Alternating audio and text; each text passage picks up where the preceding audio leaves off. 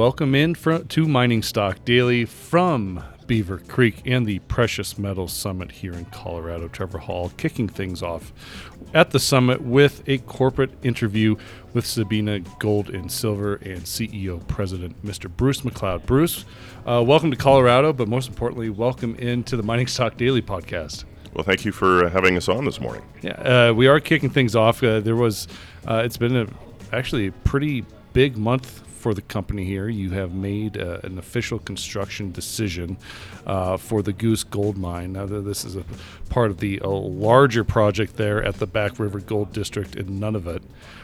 Since we've never had you on the podcast before, and a lot of people maybe are familiar with you and Sabina, but maybe let's just provide a blanket overview introduction to the company and the project and what you're doing up there at Nunavut. Great, thank you. Sabina has one primary asset, and that is, as you said, the Back River Gold District. It's a district that's seen exploration since the early mid-1980s. As many of these early stage projects go, a number of different owners, and some fractured ownership between the belt. And it was really in the later years that all of these projects were put together under one umbrella. Sabina acquired the Back River District in 2009, and at that time the total global resource was about 2.2 million ounces at around 6 grams. The initial focus was certainly exploration, and have been able to grow that from 2.2 million ounces in all categories to today over 9.2 million ounces in all categories at over 6 grams. So one of the things about operating in remote regions, whether it be in Inner Mongolia or high Andes, is you have to have deposits of size and scale, and that was the primary objective, which we've clearly met. And the other thing is we're not finished with that, in that all of these deposits are still open. We have multiple targets that have the same sort of gold tenure on surface that haven't been drilled. So we believe that the growth is going to continue at Back River. The second leg of that was really taking something from a very sizable resource and wrapping economics and permitting around it. And Sabina has really focused on that and delivered a fully permitted project. A number of feasibilities that we've changed to modify capital requirements and/or continued growth in the project to optimize the way that we're delivering the economics to our shareholders. So all in all, a district-wide scale belt in a very good jurisdiction, fully permitted, and financed for construction. I want to talk to you about this feasibility report. The last one that I've seen on the website was published in February of 2021. Was that the latest feasibility update? That is the latest update, yes. So, I don't have to tell you that a lot of things have changed in the last year and a half. So how is the company approaching cost inflations based on that report that was published back in last February? If you look at the financing package that we did this March in 2022, and again, which is on the heels of that feasibility, we overfinanced by a sizable number. And it's really that overfinancing on how we've been able to put the surety that we'll be able to build this project without having to come back to the market in a meaningful way. And a lot of it is our biggest challenge is our remote location. Mm-hmm. That challenge has turned into a tremendous opportunity in that even though we've only formally made that construction decision today, we have now acquired close to 80% of all the hard goods required for building the operation. Those prices are locked in, so the majority of the steel, explosives, the mining fleet, mill components, and because we rely on an annual sea lift that leaves port in August of each year, a lot of those orders were put in even before the financing was in place. So even before the feasibility was published, we were putting together those purchase orders, and it's really because of the advanced planning that we've been able to stay within that range of kind of 14 to 20% over on capital items thus far. So you are starting out. The formal construction decision that was made last week was for the Goose Gold Mine. Walk us through Goose, what it is, and why Goose is going to kind of be the starter for this. As you continue to develop the bigger Back River project. As today as we know it, it is the center of gravity of resources and reserves within the Back River Belt. I have no doubt that with further exploration will change, but based on what we know today, it's really the Goose Gold Mine is the starter set. There are a number of pits. There's the Llama, the Echo, the Umwelt, and the Goose Main pit. So 4 open pits within about a 4-kilometer radius of the plant site. A number of undergrounds. Each one of those has additional underground deposits that extend below the mining of the pit, and then a couple of underground only deposits, being Navoyuk and Hook, that we believe that with continued drilling will bring from the inferred to the measured and indicated category. So a project that's going to deliver well over 300,000 ounces a year, and one of the things that we have been doing is pushing underground exploration much earlier, in underground development much earlier than it was shown in our February 2021 feasibility, and to be able to lever some of those higher grade ounces into our plant earlier in the mine life. So we think there's a tremendous opportunity to increase that production rate far beyond that mid 300,000 ounce a year that we showed in the feasibility. What is the timeline here to get to maybe not necessarily commercial production, but what is kind of the ramp look like for this? So first pour is first quarter 2025. So we've got 2 full years of construction, full construction next year and the following year, and in January will be first pours. Okay. Seasonality, can you build this year round? Are you limited to time and seasons, or how does that work? Well, the real limitation is 2 things: is the summer sea lift, right, and the winter ice road. And the rest of it you can work around the seasons, but it's not obviously the smartest way to go. The best time to pour concrete is anything but winter. Right. Same with your building envelope construction. Once your building envelopes are completed, you now can work year-round. And again, mining, whether it be open pit or underground, continues 24/7, 365 days a year, as it has in many other Nunavut operations for the last 3 or 4 decades.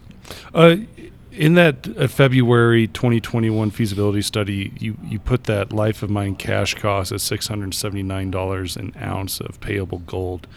Have you changed that at all with these inflationary costs? I mean, how has that increased, and what would you maybe adjust that to present day?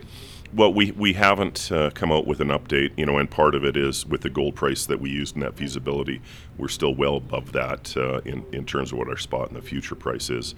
I think that, our project lenders, whether it be Orion Mine Finance or Wheaton Precious, are more than comfortable with our capital cost and operating cost where it sits today. I think sometime in the future, before first production, we'll be updating those. But when we come with that update, I think it'll also show some real positives in that earlier production from underground, from some of these higher grades that we've been exploring and developing since that feasibility has come out, to try and again push that throughput from a gold perspective up above and close to 400,000 ounces a year, we believe is possible.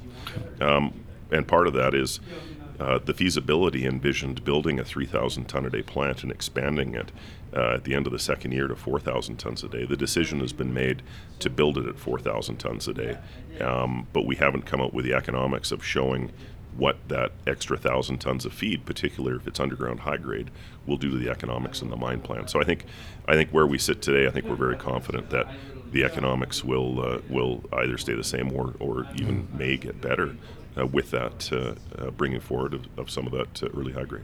Bruce, you got a long track record within this industry, building mines, either as an executive or a board member or an advisor.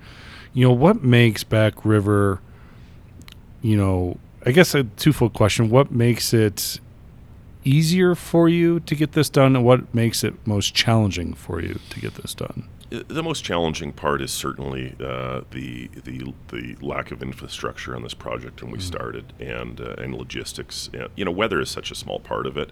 If you can overcome the logistic challenges, you can overcome the weather challenges. Northern Ontario. A detour, a great Canadian mine, they get 40 below in the winter. We get the same here. It's really that infrastructure and logistics, your transportation hubs and transportation links. And we've been doing that now since 2018, 2019 with building ports, building winter ice roads, and bringing that in. What I think is very unusual about Sabina compared to many of our peers, and even some of our mid-tier and major peers, we're one of the only company that self-performs virtually everything on that site.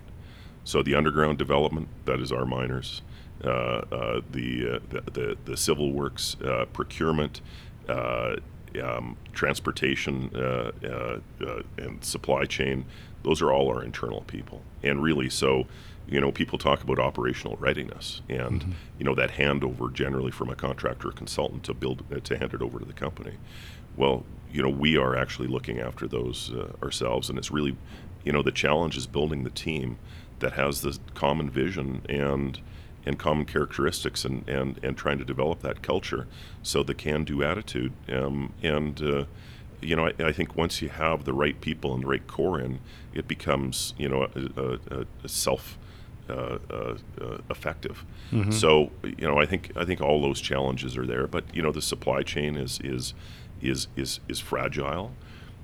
With that being said, we've got both of our ships from the east have either delivered their goods, or the second one just arrived to site.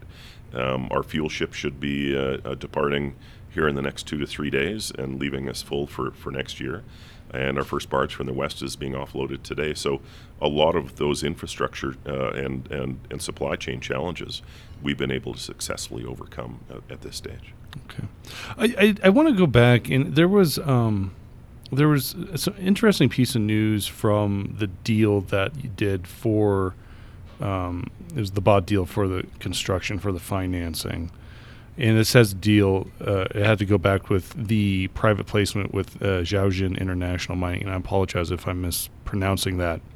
But I'm just kind of curious what it is about about Chinese companies up there in that part of the world that they want to be involved. And I just keep on going back, also thinking about the deal with TMAC back in the day that literally wasn't approved. And is that a risk for Sabina as well? I mean. And then I also can go back to these geopolitical tensions between the West and the East, and I think that's a fair question to ask about. Is there a long-term risk here of having other international entities involved in Western companies on the mining side? I guess that's more of a general question as well as a specific question for Sabina. Look, it's no secret that Sino-Canadian relations aren't what they used to be, and we do have a Chinese shareholder, and that Chinese shareholder is 9.9%. I think they recognize that given what happened with TMAC, that the likelihood of them ever being able to be approved to actually buy us is low, if not extremely remote. With that being said, is what their motivation is to make money. They are an extremely aligned shareholder in that they believe that this project is significantly undervalued. Again, these are the highest grade undeveloped open pits of size in the world. We keep finding even higher grades underground now that I think we have a better handle on some of those subtle structural controls. We've been able to consistently deliver 8, 9, 10, 11, 12, 15 gram material. I think that's what they see in the project, and they want to be a part of it and share in the success. They have no experience in obviously operating or developing a project in the north, but they have a very similar deposit in China that, from a mining perspective, and other parts that they've actually been helpful to Sabina. So I think it's as long as they're under 19.9% as a shareholder, I think that that there's tremendous alignment, and beyond that, obviously go to Investment Canada, and I don't think Investment Canada would approve such a transaction given today's geopolitical risk. Would you ever see a time where relationships became so bad that even share ownership cross borders would be, frowned upon by Canadian or Western governments? I just can't see that. If they get to the point that minority positions become an issue, we'd have those all over the world today with other countries that have been sanctioned by the U.S. or Canada. I think the ripple effect from that would probably be far more than anybody's bargained for. Well, I appreciate you answering those questions. I think that a lot of people are real interested just based on, what is happening around the world. But let's talk about, look forward here. What is next for Sabina? Obviously, a lot of work ahead for the next couple of years. But talk to me about news flow this fall into the winter. What can shareholders and people watching this kind of expect to hear from you? I think the first couple of things that are on the cusp is, one is trying to lock in another significant portion of our capital cost in terms of a lump sum contract where we're taking some of that risk and passing it on to contractors. I think the other is the culmination and completion of a successful sea lift, that everything that we need for the project for 2023 and have arriving into the port. Continued construction updates, exploration updates is, we are now at the point that we're cutting drill stations for underground exploration of the Umwelt deposit, and again the highest grade portion and early mine part of these deposits, and further exploration onto a second front, which is the George property 50 kilometers away. So I think, considering, the stage of the company that we're in, I think we've got some significant news flow. And I think, the biggest thing is giving people comfort that, capital costs aren't going to have what we've seen in some other projects is massive blowouts. Well, if you look at, the two most topical of those projects that have seen their capital cost, more than double, we're beyond the point that they guided that capital cost explosion. Our plant site civils are probably complete. If they're not complete today, they will be in the next several days. And most of the procurement behind us. Civil works are always the riskiest part of any mine build. And if we look at, most of those capital blowouts is been on those early civil works. You can't. I think any good estimator can tell you what it's going to cost to place or erect a ton of steel or a cubic yard of concrete, but it's really hard to say. What is it going to cost me to strip the overburden from an open pit to prepare a plant site for concrete. Underfoot conditions can vary and change, and one of the things that we did to try and prevent that the unknown is, we know we're taking enough risk with our location that when it comes to geotechnical considerations, that I think we went above and beyond in terms of ensuring that we understood what those underfoot conditions were like before we commenced. Yeah. Along with detailed engineering is that's we've got most of our forming diagrams, our IFC, are issued for construction drawings. Most of our steel erection, most of our plant, we're about 95% of the entire plant. So from there, you can take your MTOs or material takeoffs. You understand, rather than estimations for piping, electrical connections, the rest, that those are down to the single digits in terms of how they're estimated. And it's doing a lot of those things up front before that construction decision was made that is going to give us surety that we can deliver a project on time. And look, I can't say on budget because we overfinanced for a reason, but as of today, we're comfortable that overfinancing will get us to where we need to be for the mine that was envisioned in the feasibility. it's obviously mining is a tough business. Building a gold mine or any mine is a tough business, and I feel like, in the last year or two, it's been exceptionally tough, specifically building a mine and getting up and running in Canada. I mean, there's a lot of examples out there that we can go through the list. Sure. And we don't need to go through the list, but I just kind of seen like, how do you kind of watch the news out of your peers, see those challenges, and then kind of go back to Back River and what do you learn? What do you learn to try to mitigate some of those challenges you're going to be faced with, because it is going to be a tough slog? That's a great question. A neighbor to the north of us had some financial challenges, and we were talking about them earlier. Yeah. And we really sat down and did a post-mortem and said, look, what can we learn from at least the public disclosure of what the issues that they had? And really, the north was never the issues. It wasn't transportation. It wasn't the cold. Those were things that probably took them longer to get comfortable with. Mm-hmm. And again, we've been there. We've actually been working in the Arctic longer than Agnico Eagle has as a company, as Corporation of Sabina. So a lot of those lessons, we've learned, and a lot of the people that we've hired recently have certainly a lot of northern experience.